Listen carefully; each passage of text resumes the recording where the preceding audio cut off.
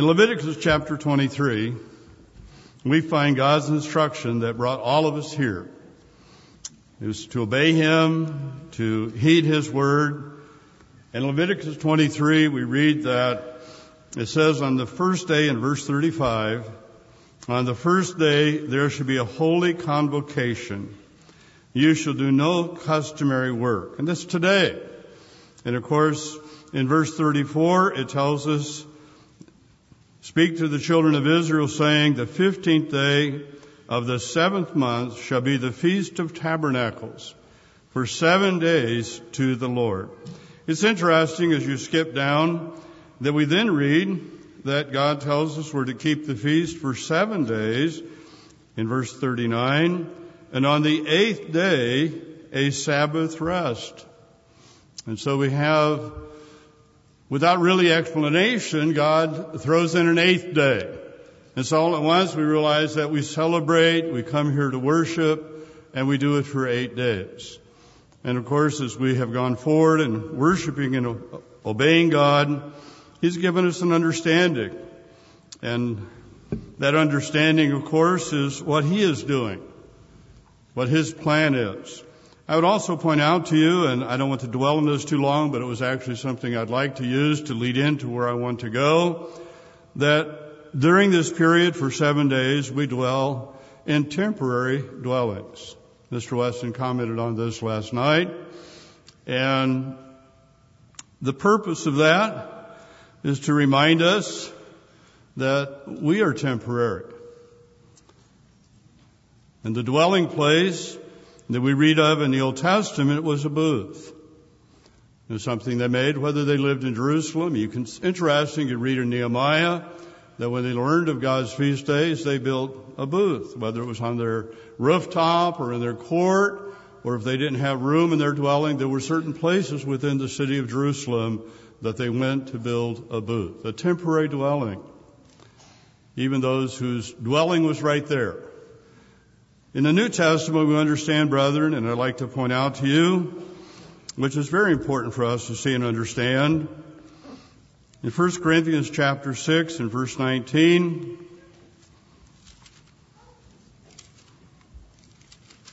1 Corinthians chapter 6 and verse 19, the Apostle Paul wrote, do you not know that your body is the temple or the tabernacle or the dwelling place of the Holy Spirit? And so we have the blessing of life.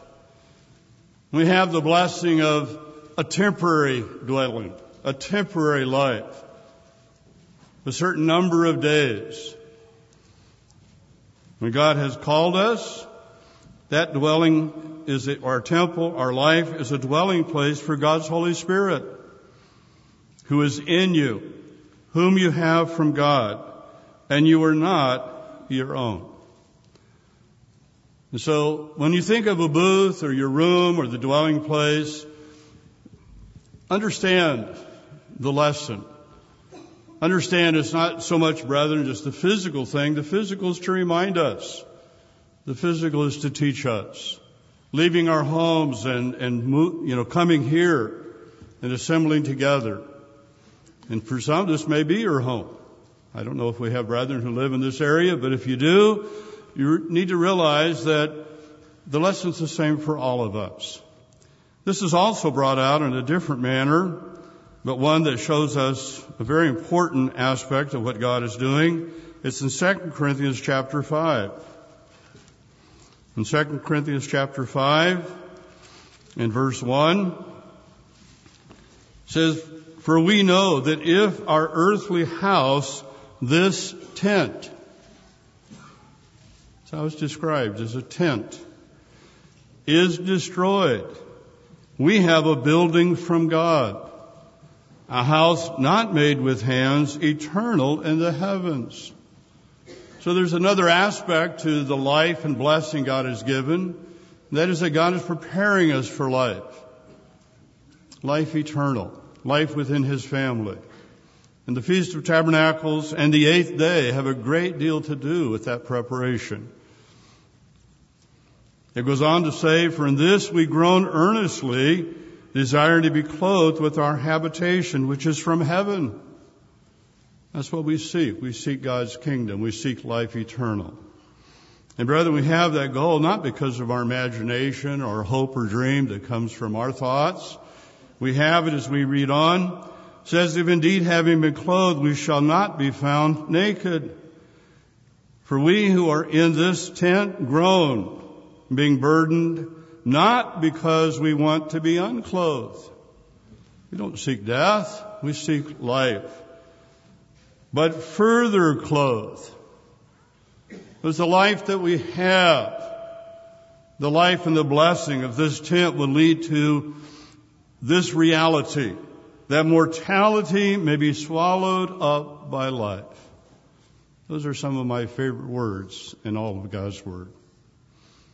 That this physical flesh, the temporary life and all of its weaknesses and the vanity God subjected us to in His creation, that it would be fulfilled. And that our mortality would be swallowed up by life. Now He who has prepared us for this very thing is God. It's God's plan. These are His days. He says in Leviticus 23, my feast. Because God's carrying out what He desires and what He seeks, brethren. And He gives us the opportunity to be a part of it. A very important part.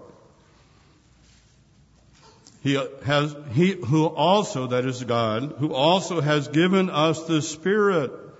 So the very Spirit that dwells within us is a guarantee to us. It's the evidence. It's the knowledge that God is working in your life. He's preparing you to become a part of His spiritual realm. My goal today, brethren, is that in looking at a somewhat bigger picture of what God is doing, it will help you to drink fully of all that we hear and all that takes place during this feast for you as a person, whether from the pulpit, your fellowship, activities you're a part of, and then hopefully in your own personal life. The time you take and set aside to pray and ask God to give you understanding as you read His Word, as you review sermons given, that all of that will help you to grow. And I hope that in what I reveal and go through today will be a bigger picture that will put it in somewhat of a context. You know, when you start a plan, even humanly, you envision or lay out what you seek to do. In more modern times, we developed a blueprint. And so we had a blueprint for contractors and those who would build a home.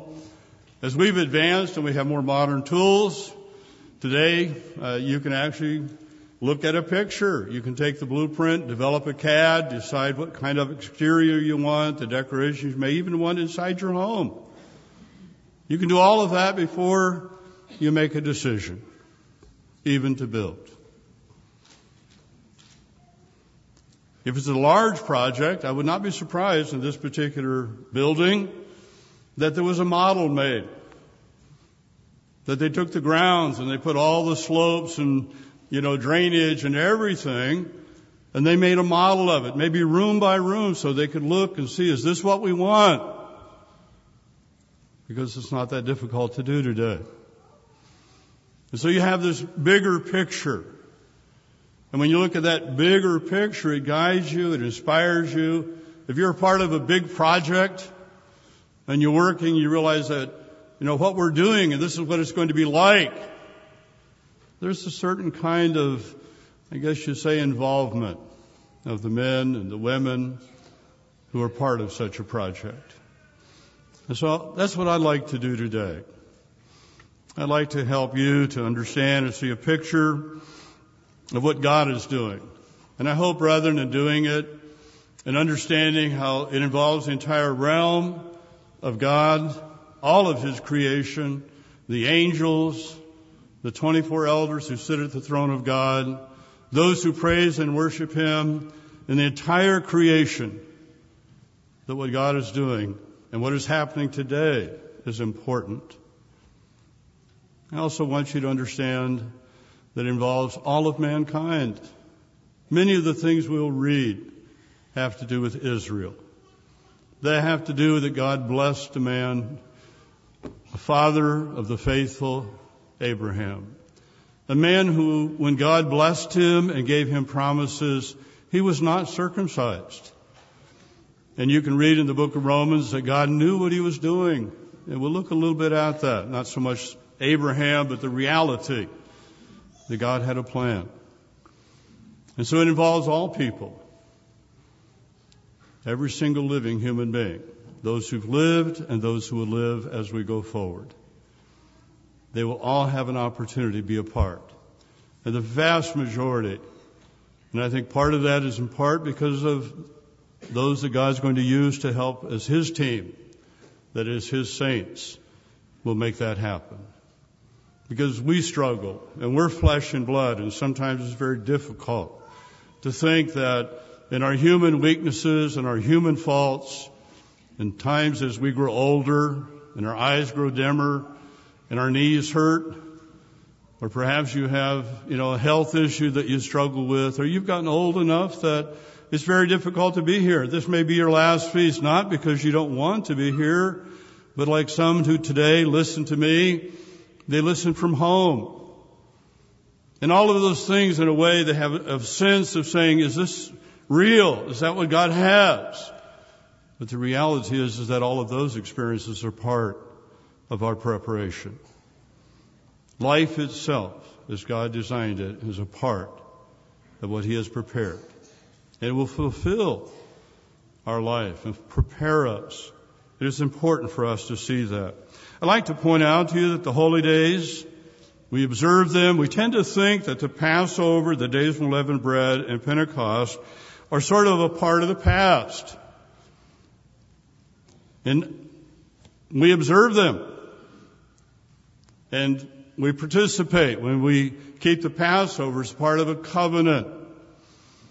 When we strive to keep through Jesus Christ the days of unleavened bread, or we keep the day of Pentecost, we have received God's Spirit.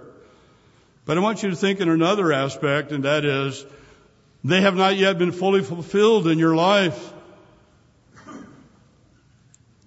Because God has not passed over you that final time through the blood of our Lord and Savior to give you life. We still struggle with human weakness and sin. We have God's Spirit not fully. Our mortality has not yet been swallowed by life, but God's given us an earnest. And so when's that going to happen?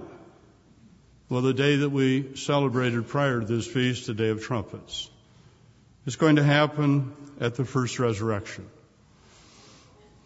And suddenly the Passover and all of its meaning will be fulfilled in our life. The days of unleavened bread will be fulfilled in our life.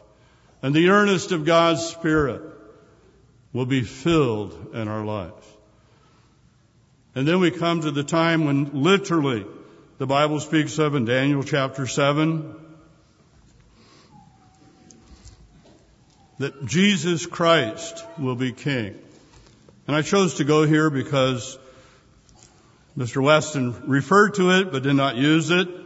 There's many passages that bring this out, that Jesus Christ will return. And in Daniel chapter 7 and verse 26, we suddenly see in the scripture, in this particular account that's given to Daniel, that the saints of God will be given the kingdom. There's Jesus Christ who reigns as King of Kings, is going to give to His saints the reward and the opportunity to serve. Notice verse 26 of Daniel 7. It says, the court shall be seated, and they shall take away His dominion. That's the dominion of the final king of man. The Bible speaks of Him as a beast, and with Him a false prophet. But there have been others who preceded Him, others who had dreams and tried to rule the world, and they've all come to naught. And in the book of Daniel, we have an amazing witness to us of the history of that. I've never seen someone who has actually tried to attack the prophecies of the book of Daniel, because they go all the way back, we know that, and they come all the way forward to this time. In fact, we live in a time of incredible witnesses of the truth. Both not only the things we read and see and have available to us, but the world we live in. We know that ahead of us, and we see it taking shape, is a kingdom, the final kingdom of men. We also live in a time of great blessings, especially in America, in the Western world. You know, the first time I heard the word white privilege, I was sort of like, wait, I didn't grow up with much privilege. My dad was a serviceman in the Navy. We were poor. I lived in an 8x33-foot trailer till I was about 12, 13 years old. There were 5 of us, my mom and dad and 3 children. I slept on the couch in the front. And so to me, and I know to others, it's sort of, but then it dawned on me. No, I do. I live in a time when God has fulfilled the blessing that He promised Abraham. That the sons of Joseph, that there would be a great nation, and then there would be a nation which was a company of nations. And I realize that to live in this time and to know and be a part of that is a privilege. And I hope, brethren, if you hear those terms, it reminds you to think about what God is doing. Not what's going on in the world about us. But you know, even the world can see that we live in a privileged nation. And we have been privileged. We have incredible blessings. But it's the hand of God, and it's the obedience of His servant, the Father of the faithful. We read here in Daniel 7 Daniel 7 verse 27, that king is going to be removed. It says, then the kingdom and dominion and the greatness of the kingdoms under the whole heaven shall be given to the people, the saints of the Most High. His kingdom is an everlasting kingdom, and all dominion shall serve and obey Him. And that's what lies ahead. We read in the book of Revelation chapter 5 and verse 10,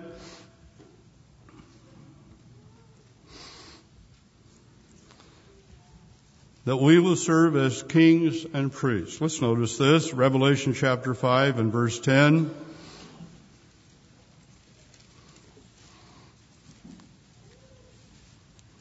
I'll start above that. And in verse 9 it says, they, that is, the saints of God, because the 24 elders have the golden bowls full of incense, which are the prayers of the saints. And so it's referring to the saints. And it says, they sang a new song saying, you are worthy to take the scroll and to open its seals. For you were slain and have redeemed us to God by your blood out of every tribe and tongue and people and nation. You know, it's interesting how God has divided it so much in this statement. You read earlier in the scripture that God established there were 70 families or nations of people. And that's the Jewish tradition. But here it seems even more divided than that. It goes to tribe and tongue. And so God's reaching out to many people. And many of us don't know. I know a little bit about my heritage. I was actually surprised. I have a family member that decided to do that, where you check and find out. And I had heard at one time when I was young that on my mother's side that there was someone who had married a native Indian. And so the results came back. Yes, I am. If you look up, Greer is Scottish and Irish, and my grandmother, her last name was Lamberson, so I'm Lambert. And so yes, that's English. But one of the things that came back was surprising was that in the blood of my relative, who was very close to me, family,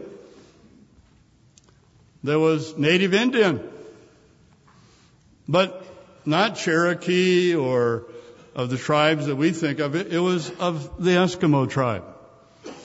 So I assume at some point a family member perhaps went up to Alaska and married into and had children, and those children became a part of my heritage. And so it doesn't make a difference in that sense where we are today, because we're the children of God. And I think it's important for us to understand that. But it's also important to realize that in this case it speaks of every tribe and tongue and people and nation, and have made us kings and priests to our God, and we shall reign on the earth. I hope, brethren, that you stop and think about what God says, the kind of king that He wants. He doesn't want a king that will lord it over those in His kingdom. He said the greatest is those who serve. And so our kingship and our service is to serve God's people as He calls and gives them an opportunity. And brethren, it's to serve God. And so it says king and priest. It doesn't actually say or, does it? It says king and priest.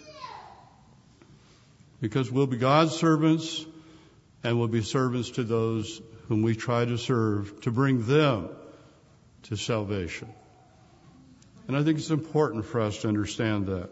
I was very interested last night. Mr. Stein asked us, how long have we been in the church? And he started with those of you, this is your first feast. Well, not the church, but at the feast. And then he went to 1 to 5, 5 to 10. And I was sitting somewhat up front, so I didn't see everyone. But I noticed that we had some children who raised their hand. They were very aware that they have been here for 5 years, 6, and they were trying to figure, I assume they were figuring out, how old am I? Because they've been coming here. And I assume that some of you that are perhaps, 10 to 15 or 15 to 20, and you grew up in the Church of God, you are also doing the math. Now, you may have done it a little quicker than a 4 or 5 year old did. I hope that you did. But you're here. And I'd like to just say a few things to you about being here. The Bible makes it very plain, whether it's of your time or a time yet lies ahead, there's going to come a time when children go from this age into the coming age. And I hope all of us, if you're a young person, you realize that as a youth is a time of preparation. And I know we live in an age where it's somewhat difficult at times. And so whether you're homeschooled or whether you're going to a public school, there's still a lot of pressure. But there are certain things that are very important to you spiritually as you grow older. One of them is that you can read and read well. That you can read with understanding and discernment. That you can read and have a practice of meditating and saying, what have I read and what does it say? And that you notice all the words. Those are skills developed when you're young. And they're developed whether you're being taught at home or you're being taught in a public environment.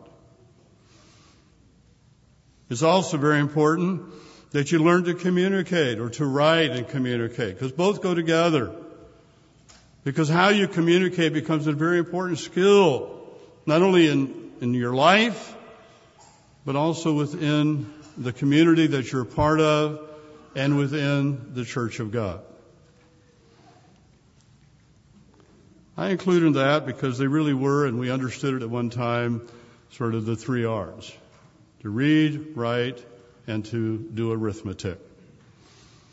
And you think, why is math important? One of the things God says to us, and I think you need to understand as a young person, is that if we see His creation, He reveals Himself to us.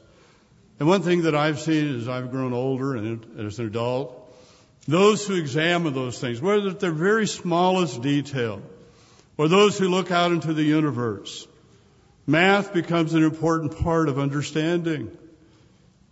Sometimes we actually have seen and know that there are particles that exist. at a subatomic level. We cannot picture them, but we can actually by math calculate, and then through the advancement of equipment and the technology, we've come to see we projected and theorized correctly. So math is a part of what God has used and what He is. With God, 2 and 2 is always 4. And the Bible's plain about that. With the logic that's within it. So don't discount it. Understand the value of it. Understand how it will also help you. Especially if as a young person you take an interest in what God has created. In the plants and the animals and the insects right around your own house. Go out and try to find out about them and how they live and how they, maybe build an ant colony, what it's like. Or maybe the mosquito that you don't want in your yard. How does he reproduce and what's going on with it and how do they feed? In other words, God created these things. All this life and all the things that are part of our life. So I'll just encourage you as a young person, understand the value of to read and to write and communicate and the math. And understand that it's as a young person that you develop the habit of seeking knowledge and understanding. And if you're a young teenager, you personally should read the book of Proverbs because it was written for you. God wrote it for the youth. Now we can all learn from it. I hope that all of us are young at heart. I was going to make a comment about appreciating the service of our young festival coordinator, Mr. Gary Stein. Now, you might not think he's young, but I say young because he's actually a tad older than I am. And I still want to be young at heart. Age does come upon us, but I don't think that should touch our heart and touch what we seek.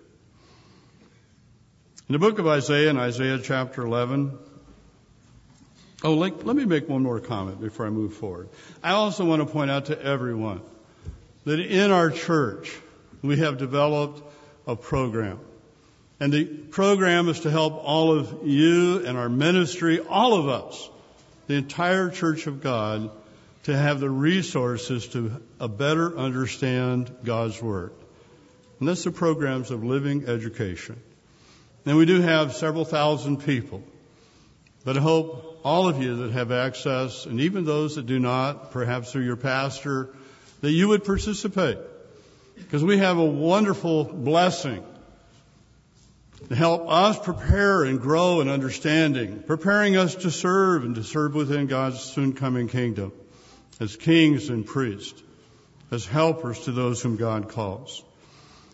Now I'd like to move forward then in Isaiah chapter 11 and point out a few things that have to do with what it says of every tribe and tongue and nation. In Isaiah chapter 11, it speaks here, in verse 10 it says, and in that day. Now in the context of Isaiah 11, we're talking about the wolf lying down with the lamb. We're talking about a child being able to put his hand in a viper's den. We're talking about a time that God says in verse 9, they shall not hurt nor destroy in all my holy mountain. For the earth shall be full of the knowledge of the Lord as the waters cover the sea. An incredible period. In that time, in verse 10, it says, in that day there shall be a root of Jesse, who shall stand as a banner to the people. For the Gentiles shall seek him, and his resting place shall be glorious. In the Bible, in the Old Testament, are a number of passages, and I'll read a couple, that prophesy of the future, because that's what this is speaking of the Gentiles. That, as we read in Zechariah 14, the nations will come up. And yes, we read that for a few years there'll be a few that are stubborn. But I don't read about 10 years, do you? And we're talking about 1,000 years. So let's do the math. Let's say for 2 years, no one comes. And the third year, they kind of come with a grudge and, we don't want any more suffering. And so let's be real merciful and say for 97 years we have 3 years we have holdouts. I need to do the math. What do we have left? 997 years of all nations coming to worship the Lord, the King of hosts, on the Feast of Tabernacles.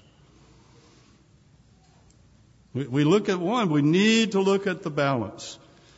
We need to look at that other side of that bigger picture. This was an issue that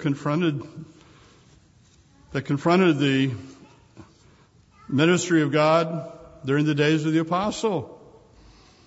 We find that they suddenly were confronted with the reality, thinking, this is probably off in the future. This is what's going to happen when Jesus returns as King of Kings and Lord of Lords. But then all at once, to their shock, not that they resisted it, that's not correct. They embraced it. God gave His Holy Spirit to Gentiles who were not circumcised. And they suddenly had to stop and rethink, what has God done? And in the New Testament, you find many things explained. But I'd like to point out to you in Acts 15 how they approached this and what they thought.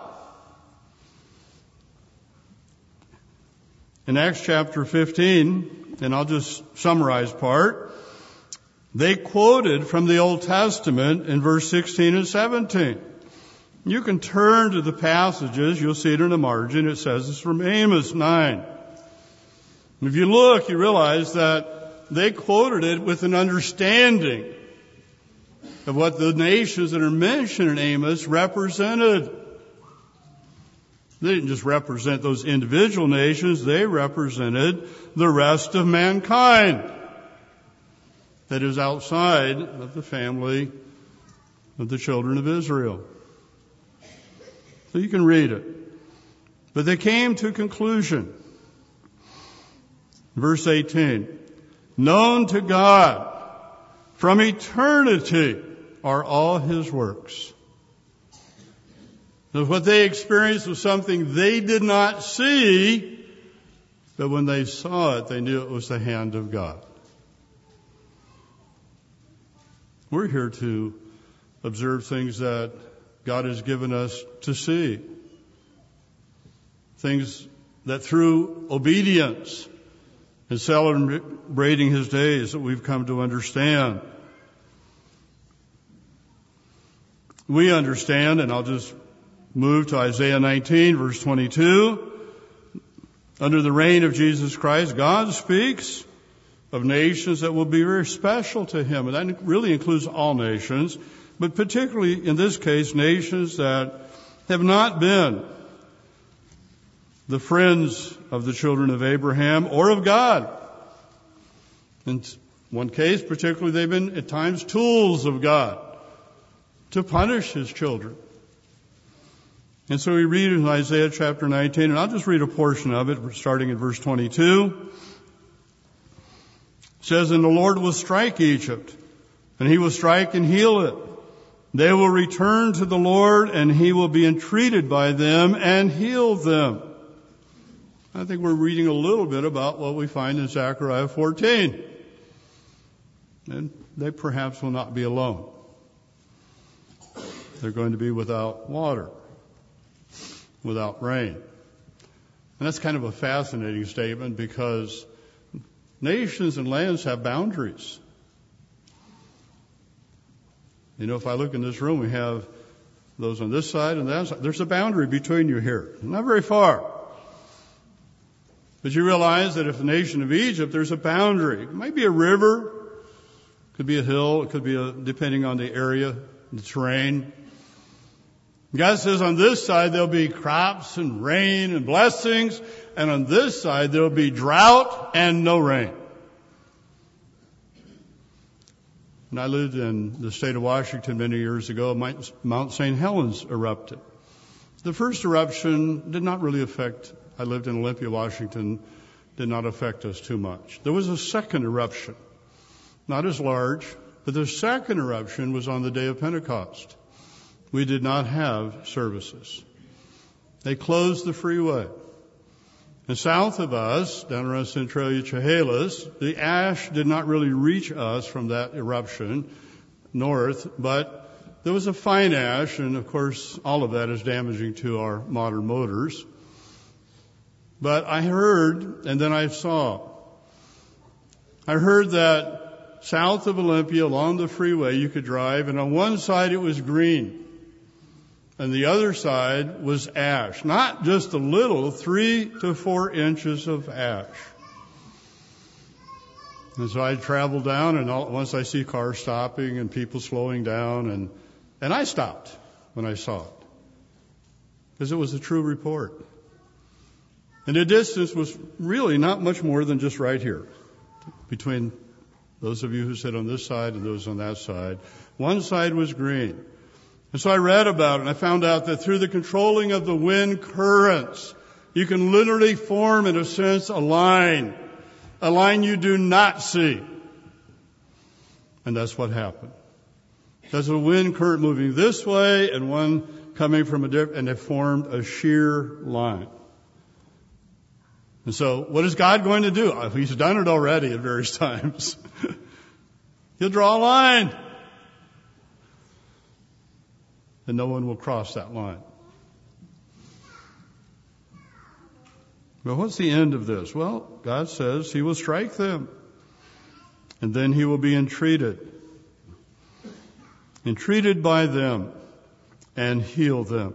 Verse 23, in that day there will be a highway from Egypt to Assyria. And the Assyrian will come into Egypt, and the Egyptian into Assyria. And the Egyptians will serve with the Assyrians. In that day Israel will be one of 3 with Egypt and Assyria, a blessing in the midst of the land, whom the Lord of hosts shall bless, saying, Blessed is Egypt, my people, and Assyria, the work of my hands, and Israel, my inheritance. God's going to bless all people. But it singles those out particularly for us to understand. And I think that's important for each of us to understand. If God's called you and you're perhaps a minority of your race, what an incredible blessing that you will have to serve your people. To serve them not only during the 1,000-year reign of our Lord and Savior to help bring them to salvation, but then those who preceded us during the Great White Throne Judgment. I don't know but a few of my ancestors. But I know that because I have life, that I have a father and a grandfather and a great-grandfather and a great-great-grandfather. I also know I have a great-great-great-great-great-great-great-grandfather. And so do you. And mother with uncles and aunts, and in other words, all of us represent a family. And in the Great White Throne Judgment, you can have the opportunity to help serve that family. But now you'll be joined with others who are part of your family. Because all at once God's going to resurrect and bring to life all who lived for 6,000 years. And we have a chance to be a part of that, to be a beginning part of it. Is this important in the spiritual realm? I'd like to read something to you in the book of Romans. In Romans chapter 8, because I wanted to paint a bigger picture. The picture I've painted so far, I think you kind of know and think about. And it's what we're here to keep and celebrate. But in Romans 8 it says, verse 18, For I consider that the sufferings of this present time are not worthy to be compared with the glory which shall be revealed in us.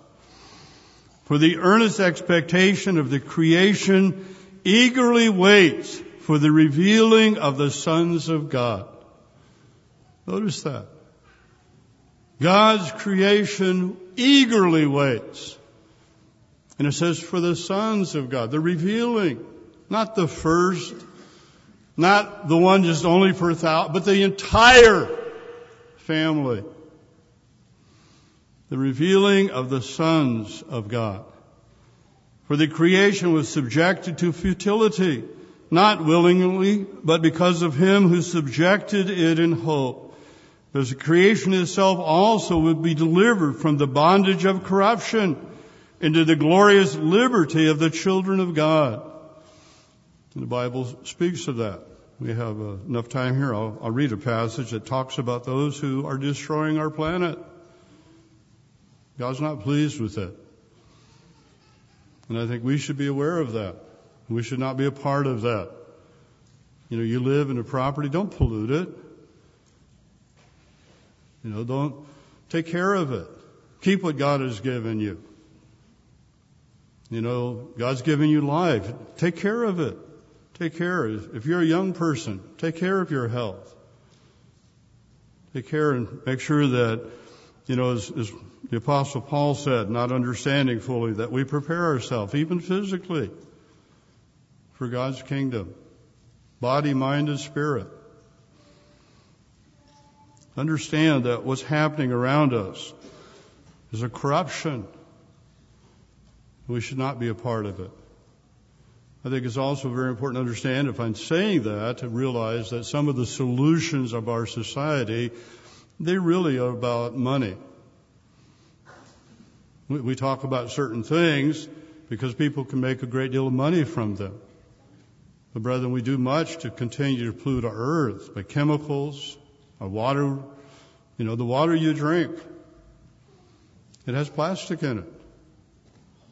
I realize this is very minute, but they have tested around the world. There's molecules of plastic in water everywhere. And so our solution, don't have a drinking straw. But so you drink carefully from your plastic bottle. You know, think about it. So please, when I say this, please put it in balance. Just in balance in your own life. Be aware that God created. He gave us a wonderful blessing of life to take care of it and not be a part of what's just going on in our world and don't get swept up in it. God wants us to separate ourselves from it, but still be mindful of what's taking place. It goes on to say, for we know that the whole creation groans and labors with birth pains together until now. Not only that, but we also have the first fruits of the Spirit. We ourselves groan within ourselves, eagerly waiting for the adoption, the redemption of our body. That's something we strive for. I find it amazing there are people who criticize God's servants of past, like Mr. Armstrong, because he sought and desired that Jesus Christ would return in his life. Mr. Meredith had that same desire. And I hope, brethren, every one of you, when you pray, thy kingdom come, thy will be done, that you have within your being that same desire. Don't find fault with someone who seeks God's kingdom, ever. And you read someone who finds fault with Mr. Armstrong, who prayed those things and hoped for and dreamed those things in his life, understand he was God's servant. Mr. Meredith, who had that same dream and hope, you know, he hoped, and I know that he did, that he would live to see the fulfillment of the return of our Lord and Savior. And he will, and so will those who serve God. In a moment, in the twinkling of an eye. You realize the Bible says they will rise first and we'll follow? So put that in perspective. And put in perspective not only of, in a sense, those who criticize, but also of heart, of your own heart, that we seek. Let's notice, going back to Revelation chapter 5, because I want you to see that God's creation, all of it, is involved and has a desire and hope for what's taking place. In Revelation chapter 5 and verse 11, we read of being kings. And then it says in the same chapter, it's talking about Christ being accepted before the very throne of God and the opening of seals. In other words, the fulfillment of what we find in the rest of this book. It is fulfilled through the sacrifice and the forgiveness that's through Jesus Christ, our Lord and Savior, and our high priest. And so they're accepting it, and they're accepting it As we notice in verse 11, it says, "Then I looked and I heard the voice of many angels around the throne. The living creatures and the elders, and the number of them was 10,000 times 10,000, and thousands of thousands, saying with a loud voice, 'Worthy is the Lamb who was slain to receive power and riches and wisdom and strength and honor and glory and blessings.'" Because see, in this book, as those seals are opened, is the seventh trumpet. And they accept that. And they're excited about it. And every creature which is in heaven and on the earth and under the earth, we're talking about everywhere, and such as are in the sea and all that are in them, I heard saying, "Blessing and honor and glory and power be to him who sits on the throne and to the Lamb forever and ever." Then the four living creatures said, "Amen." And the 24 elders fell down and worshipped him who lives forever and ever. Let's also notice in Revelation chapter 11, when Jesus Christ takes the kingdom, verse 15. "And the seventh angel sounded, and there was a loud voice, or loud voices in heaven saying, 'The kingdom of this world have become the kingdoms of our Lord and of his Christ, and he shall reign forever and ever.' And the 24 elders who sat before God on their thrones fell on their faces and worshiped God, saying, 'We give you thanks, O Lord God Almighty, the one who is and was and who is to come, because you have taken your great power and reigned. The nations were angry, and your wrath has come, and the time of the dead that they should be judged, and that you should reward your servants, the prophets, and the saints, and those who fear your name, small and great, and should destroy those who destroy the earth." What a wonderful time, not only for those resurrected, but for all of God's creation. Jesus Christ is now going to reign. He'll never give it up. Yes, Satan is released for a little period at the end of the 1,000 years, but Jesus Christ reigns, it's very plain, forever and ever. From that moment forward, God will use Satan as a tool to fulfill a purpose. Notice verse 19. "Then the temple of God was opened in heaven, and the ark of his covenant was seen in his temple. And there were lightnings and noises and thunderings and earthquake and great hail." This event that literally in the heavens and on the earth is going to be announced, and it's going to be a time of great celebration. I'd like to step one back real quick here in the book of Luke and point out to you, or did I even write it? Yes, Luke 15, that even when one person, when you, as one sinner, and everyone in this room have sinned, and there was a time in our life as we came to repentance and accepted, God tells us the angels rejoiced at the time of your repentance and your baptism. They're involved. What we're doing, they watch, and it's exciting to them because they know what lies in part ahead. Notice here in the book of Luke, Luke chapter 15, verse 10, I'll just read it quickly. "Likewise I say to you, there is joy in the presence of the angels of God over one sinner who repents."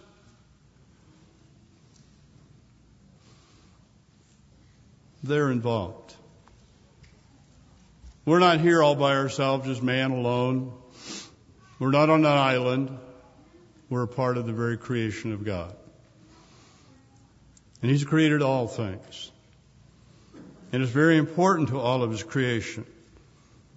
And brethren, what we picture today, when it's all fulfilled and we have, in a sense, come to that end. Notice in 1 Corinthians 15 what God reveals to us. It's interesting to recognize how much God's servants understood and how much Paul understood. But he tells us here in 1 Corinthians chapter 15, in verse 22,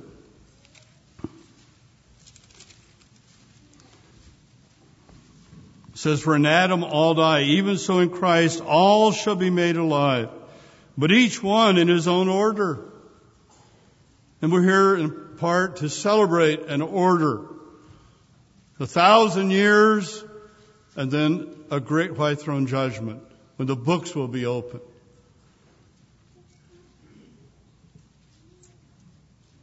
Christ the first fruits. Afterward, those who are Christ at his coming. Then comes the end. See, God is preparing through us to, in a sense, take it from a stage of the return of Christ to fulfill the calling of all mankind, which will then lead to the end. A plan that's revealed to us through God's plan of salvation. But brethren, it's really not an end, it's a new beginning.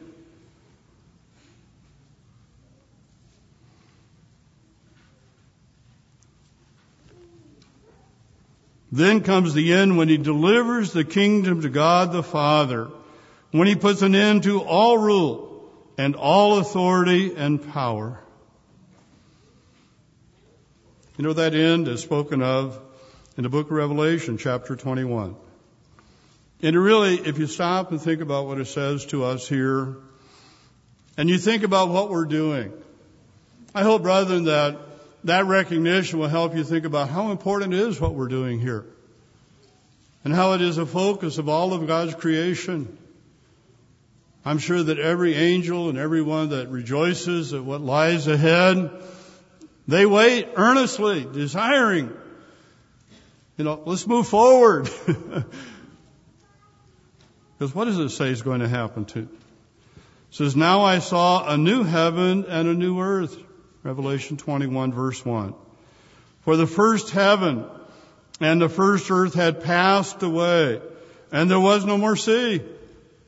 The planet we live on, the earth we know, the planet that will have, in a sense, been exhausted in some ways,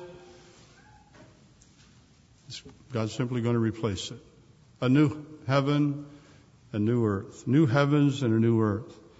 Also there was no more sea. Then I, John, saw the holy city, New Jerusalem. Now who dwells at New Jerusalem right now today? Well, there's 24 elders there at the throne of God. And they're going to be moving. And I have a feeling it's very exciting. Because there's going to be literally millions and billions of new members in the spiritual realm. And Satan will not be a part in any manner of what God is doing. It'll be a kingdom wherein dwells only righteousness. And we've not gone through in the same sense they have to see Satan draw a third part of the angels. And they had served together the throne of God, to see them turn against their very Creator. They're going to rejoice. And what we're doing, if you put it in that context, in a sense, if you pull it out and we build the model and we look at all of the picture, it helps us understand how important it is what we're doing today, and how important it is you drink in during this feast. How important it is that you listen to the messages and think about them and study God's Word. How important it is that you take advantage of all the things that God has provided for all of us. That you actually have your own copy of the Bible. Not many people have had that through history. That you have access, if you have a computer, to computer programs. And if you wonder where is it in the Bible, you can very easily go to your computer. Bam, bam, bam. There it is. You might have to read down the list and the words that are used. If you're interested in a topic, and it happens to be on the Living Education site, and it's a site that's going to grow, and we're going to have more and more material on it. And maybe at some time in the future, you're thinking, I'll let you go back and study. I didn't have a chance to do it when it was there before. It will be there for you. That's one of the great blessings of technology. And you can download it or copy it, or you can read it online. In other words, you have and I will have access It's almost unprecedented. And yet, do we use it? And will we use it?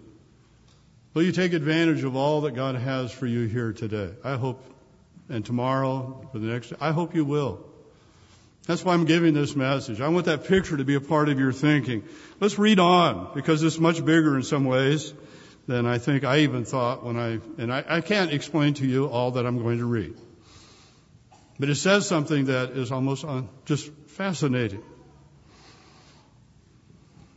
It says, then I, John, saw the holy city, New Jerusalem, coming down out of heaven from God, prepared as a bride adorned for her husband.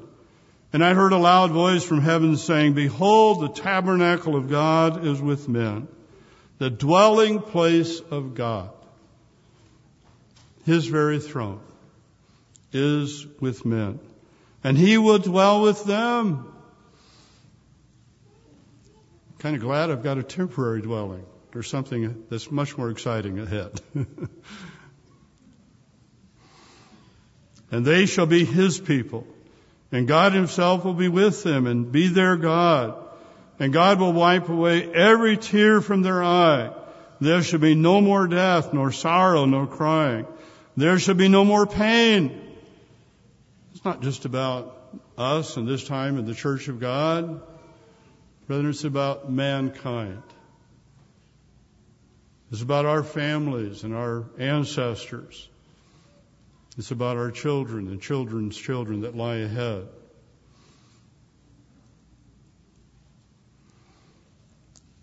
There shall be no more pain, for the former things have passed away. Then he who sat on the throne said, behold, I make all things new. Think about that. All things. You look in the heavens, God says it will be new. It'll be different. The earth we live in, even in his spiritual realm, all things. You question, what does that mean? Look in Hebrews chapter 2, how Paul understood all things. When it says that God gave us dominion. And he makes it very plain. When God says all, in these cases, he means all. And I know there's no way I can explain that to you in a sense of what does that mean and what lies ahead. I'm just telling you there's a huge picture that God has in store. It's something, as we read in the book of Acts, known from God from eternity. That he has a plan. We do read in the Bible, it says, of the increase of his government, there will be no end. You put that in context of your presence. You put that in context of what you do and rejoice before God. I hope it enriches your feast and it helps you to realize there's a tremendous purpose God's called us to be a part of. I'd like to conclude with a passage in the very end of Revelation that makes us realize we're a part of it right beside our Lord and Savior Jesus Christ. We're going to be a part of his team because the Bible speaks of the bride of Christ. Those of the first resurrection they are the bride of Christ. And when it speaks of salvation and man and all who seek God's kingdom, we read in Revelation chapter 22 verse 16, I, Jesus, have sent my angel to testify to you these things in the churches. These are things understood by God's people. These are things that were understood by Paul and the apostles and understood by the people of God. Maybe not in some details that we may have today, but I think they did understand far more than perhaps we might tend to think. Because I don't think God is, in a sense, not revealed to them. As they studied, and even we know some of them memorized the Bible. They could read it, and they didn't have access to the book. So they spent time memorizing so they would not forget his words, and it was a very part of their mind.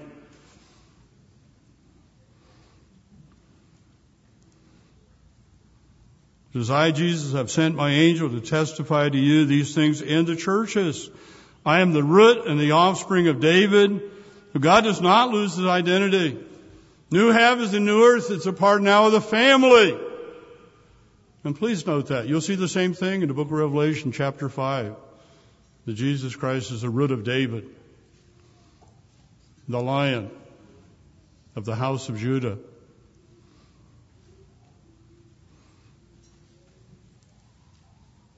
I am the root and the offspring of David, the bright and morning star. And the Spirit and the bride say, note that, the Spirit and the bride, the kings and priests, the bride of our Lord and Savior Jesus Christ. They say, come, and let him who hears say, come, and let him who thirsts come. Whoever desires, let him take freely of the water, or take the water of life freely. We have a part.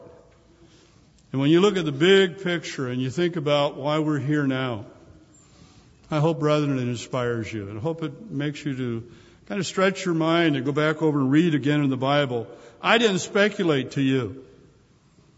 I'm not going to. I've had people speculate, and sometimes speculation waters down what we read. I've learned that in my life.